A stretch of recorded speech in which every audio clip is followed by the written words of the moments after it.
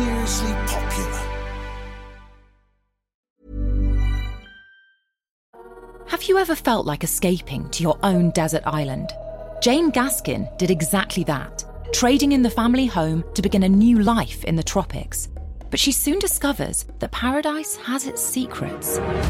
I'm Alice Levine, and this is The Price of Paradise, the island dream that ends in kidnap, corruption, and murder. Wish you were here? Follow The Price of Paradise now, wherever you listen to podcasts. It's that time of the year. Your vacation is coming up. You can already hear the beach waves, feel the warm breeze, relax, and think about work. You really, really want it all to work out while you're away. Monday.com gives you and the team that peace of mind. When all work is on one platform and everyone's in sync, things just flow. Wherever you are, tap the banner to go to Monday.com.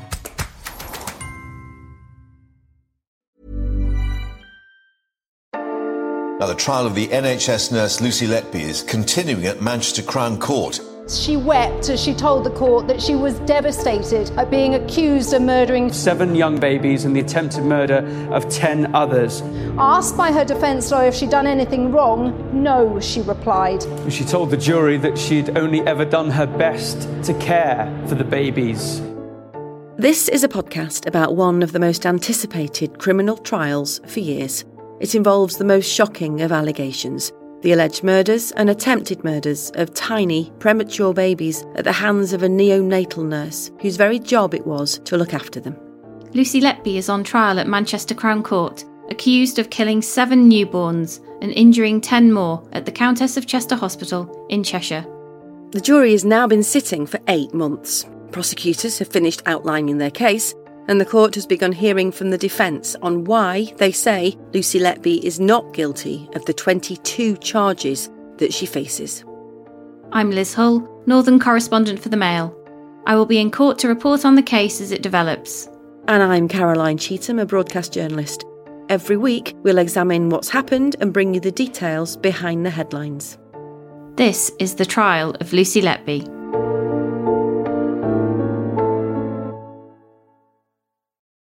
So we're here unusually on a Wednesday, Caroline, and that's because there was so much at the end of Nick Johnson Casey's cross-examination of Lucy Letby that we thought it warranted another episode this week to bring you up to date with everything the jury's heard.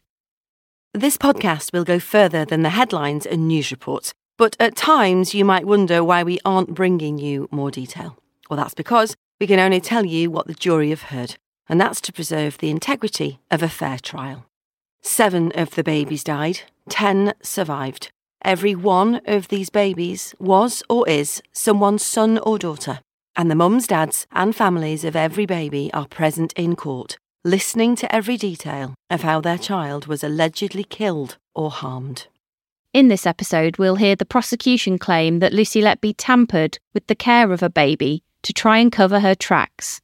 We'll hear that she allegedly used the nursing handover notes discovered at her home as crib sheets to look up her victims. We'll hear claims she was not isolated from her friends, but out on the razzle, drinking with colleagues in the months before her arrest. And we'll hear that she's accused of being a calculated murderer who killed babies for attention and sympathy. Welcome to episode 40, A Very Calculating Woman.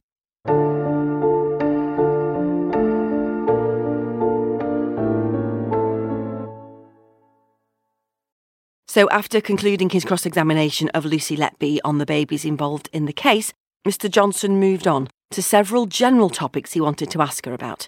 He'd said he'd split these subjects up into 4: the text messages, the Gang of 4, the Facebook searches, and her social life. He started with the text messages and began by taking the jury back over messages she'd sent to Dr. A on June the 27th, 2016. Now, this was the day that the manager of the neonatal unit, Arian Powell, had called her just after 5:30 in the afternoon and told her not to come into work for her scheduled night shift that evening. Here's a reminder of their exchange. Arian just phoned, telling me not to come in tonight and do days instead. I asked if there was a problem, and she said no. Just trying to protect me a bit, and we can have a chat about it tomorrow. But now I'm worried. Please don't worry. I'm expecting the same conversation tomorrow. As the medical lead for Thurs/Fry, I'm expecting they'll want to chat. I can't do this job if it's going to be like this. My head is a mess. Why is she ringing at this time? There must be a problem. Lucy, you did nothing wrong at all. It is an odd time to ring, but you've had a rough few days, and a good manager would realise that. I'm having a meltdown. Mr. Johnson said the messages showed that she was panicking because doctors and managers had sussed that she was behind the baby's unexpected deaths and collapses. You knew they were onto you. No. You were having a meltdown, weren't you? Yes. You were worried that the hospital must have sussed out what you'd been up to. No, that's not right. I am having a meltdown. What grade of meltdown were you having? At this point, quite a dramatic one. What was dramatic about it? That it was all happening at the very last minute into the evening. Just the timing of the phone call was enough to send you into a massive meltdown. Yes. Baby's collapsing was not normal, was it? No. Baby's dying was not normal, was it? No. Many people have remarked that you were very calm, yet this sent you into a plus meltdown now. Because this is personal. You put on a professional head and control your emotions at work, while this is an event in my personal life. You were worried they had sussed you out, weren't you? No. Now we know Lucy Letby worked her last shift on the unit a few days later, on June the 30th, and Mr. Johnson said that by then she already knew people were suspicious of her, so she put her thinking cap on and came up with a plan to cover her tracks. He claimed that on that shift she'd purposely removed a bung on the cannula of a baby not involved in the case so she could put in a formal complaint, which is known as a Datex, the next day. And she'd written that the mistake risked introducing an air embolus into the child, and we know it's the prosecution case that an air embolus or air bubbles being injected into the circulation is how they say those children who died were murdered. This Datex, he said, was her insurance policy because she was worried she was being found out. You had your thinking cap on, didn't you? No, that's what I found with this baby. I felt it had to be documented. You removed the port and reported a clinical incident to cover yourself. Bit of an insurance policy going on here, wasn't there? No. So you can suggest this is a hospital where things are so bad, people even leave bungs off IV access for these children? No, that's what I found. It covered you for accidental air embolus? No. Mr. Johnson then moved on to the Gang of Four. And you'll remember these are the four consultants: Dr. Ravi Jairam, Dr. John Gibbs, Dr. Stephen Breary, and a doctor we can't name, but who we've been referring to as Dr. B. Now, Lucy Letby says they had it in for her and that they conspired to blame her for failings at the hospital. Mr. Johnson said that when it came to pointing out failings or shortcomings in the baby's care, she'd only done so in 10 of the 17 cases. And in each of these, the shortcomings she'd highlighted were minimal. But he asked how she believed those shortcomings added up to a conspiracy against her. I'm not saying specific issues. I'm saying in general, I don't think a lot of the babies were cared for on the unit properly. Does it come to this? In your view, the care at the Countess wasn't very good, and they've made these allegations against you? Yes, I believe there were shortcomings of the medical team, and they've been put on to me. I'm not a medical professional. I don't know what should or shouldn't have happened with those babies. You are saying it is above your pay grade to determine what the shortcomings are? In the medical profession, yes. Mr. Johnson then asked her about the Facebook searches that she'd carried out for the parents of the babies involved in the case, sometimes months or years after they died or been treated on the unit. Lucy Letby says she searched for them because they were often on her mind, but Mr. Johnson accused her of checking up on her victims and suggested that she'd kept the nursing handover sheets found by police at her home as memory refresher documents. She used them to help her remember the names of her victims and to help her spell their names so she could look them up later, he said. On the 5th of November 2016, you were searching for the mother of baby E and F, the mother of baby G and baby I. What did they have in common? They are babies that are on my mind. Why were they on your mind at the same time? I can't answer that. Sometimes a lot of babies and families were on my mind. Because you'd killed them or tried to kill them? No. You are a killer who was looking at your victims, weren't you? No.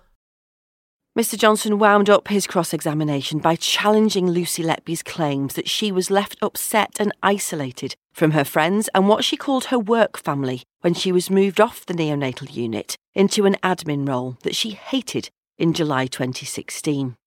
She said she was told not to speak to any of her colleagues, apart from Dr. A, Nurse Mina Lapalainen and her best friend, a nurse we can't name.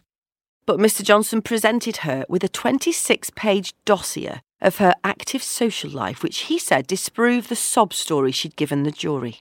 It included pictures from her Facebook page and mobile phone, which showed her out drinking Prosecco and cocktails with other friends from work, pulling funny faces at a New Year's Eve party, and going on holiday with her parents before her arrest in July 2018. Phone messages and diary entries from a trip to London with Dr. A were also put up on the large screens in the courtroom. What's in the document? My social life. You know it disproves everything you said about contacts with friends, don't you? I disagree. We find times and more times of you out drinking with other people from the unit. Yes. It is peppered with you out socialising with lots of different people on that unit. Yes. At times. Yes. All the time, really. You had a very, very active social life, didn't you? Yes. You were exaggerating, weren't you? No. You were telling the jury a sob story that you had been cut off from your family as you defined them. No. Looking for sympathy. Yes. It was a very difficult time.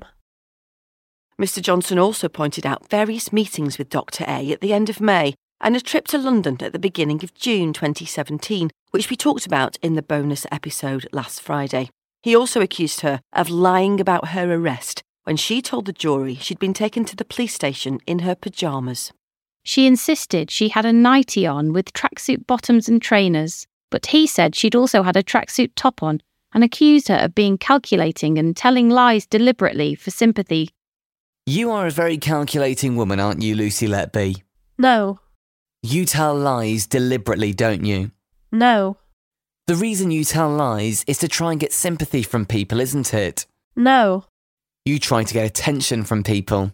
No. Killing these children got you quite a lot of attention, didn't it?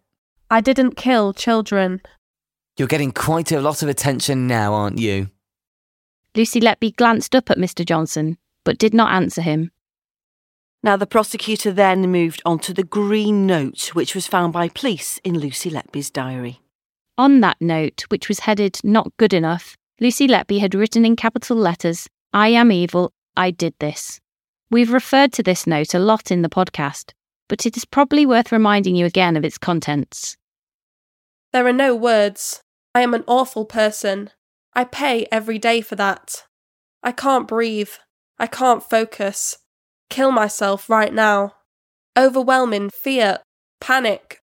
I'll never have children or marry. I'll never know what it's like to have a family. No hope. Lucy Letby told the jury that she wrote the note after her removal from the unit when she was worried that she may have made mistakes at work that could have inadvertently caused harm to the children.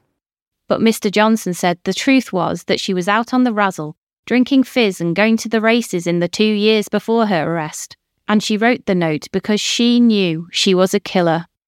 You felt like this because you knew you'd killed and grievously injured those children. No. That's the truth, isn't it? You are a murderer.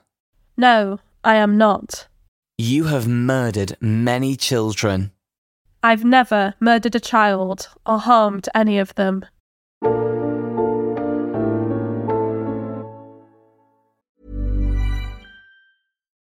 Have you ever felt like escaping to your own desert island? Jane Gaskin did exactly that, trading in the family home to begin a new life in the tropics. But she soon discovers that paradise has its secrets. I'm Alice Levine, and this is The Price of Paradise, the island dream that ends in kidnap, corruption, and murder. Wish you were here? Follow The Price of Paradise now, wherever you listen to podcasts.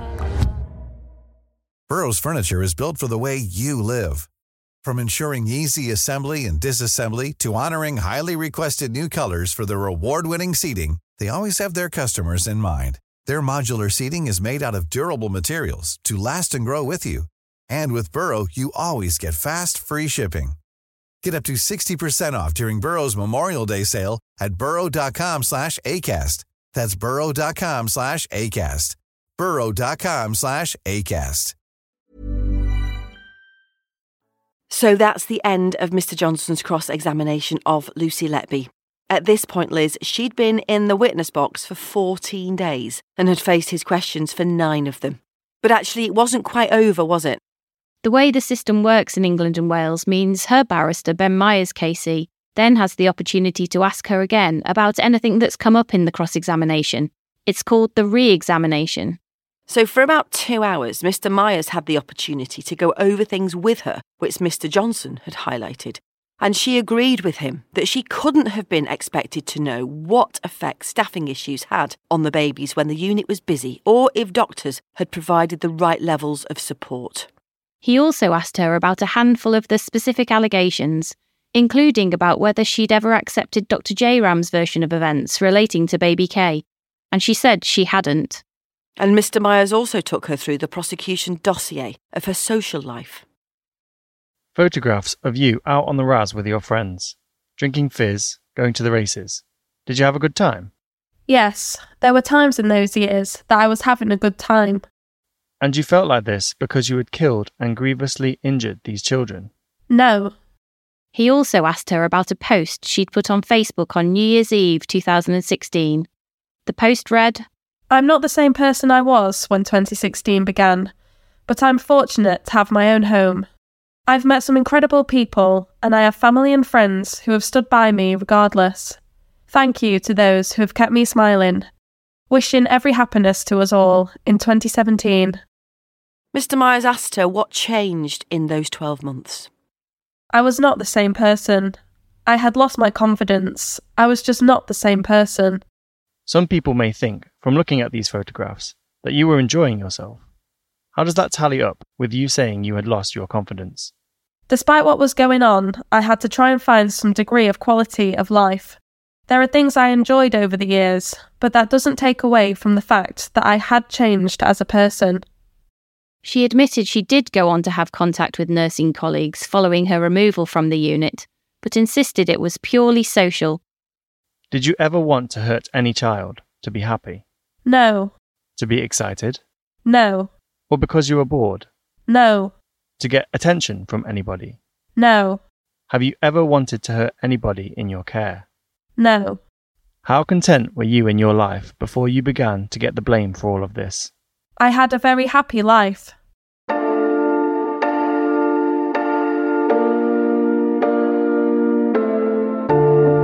So that's it for episode 40.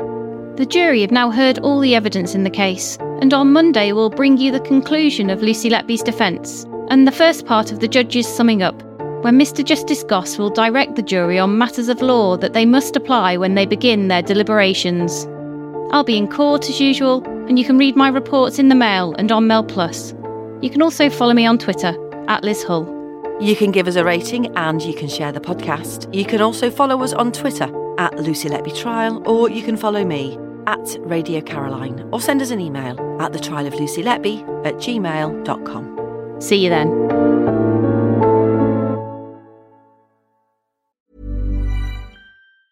Planning for your next trip?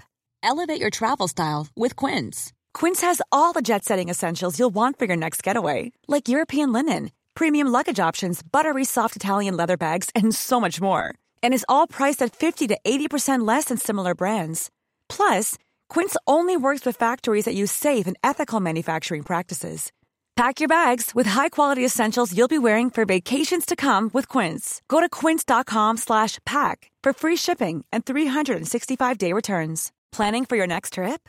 Elevate your travel style with Quince. Quince has all the jet-setting essentials you'll want for your next getaway, like European linen, premium luggage options, buttery soft Italian leather bags, and so much more. And is all priced at 50 to 80% less than similar brands.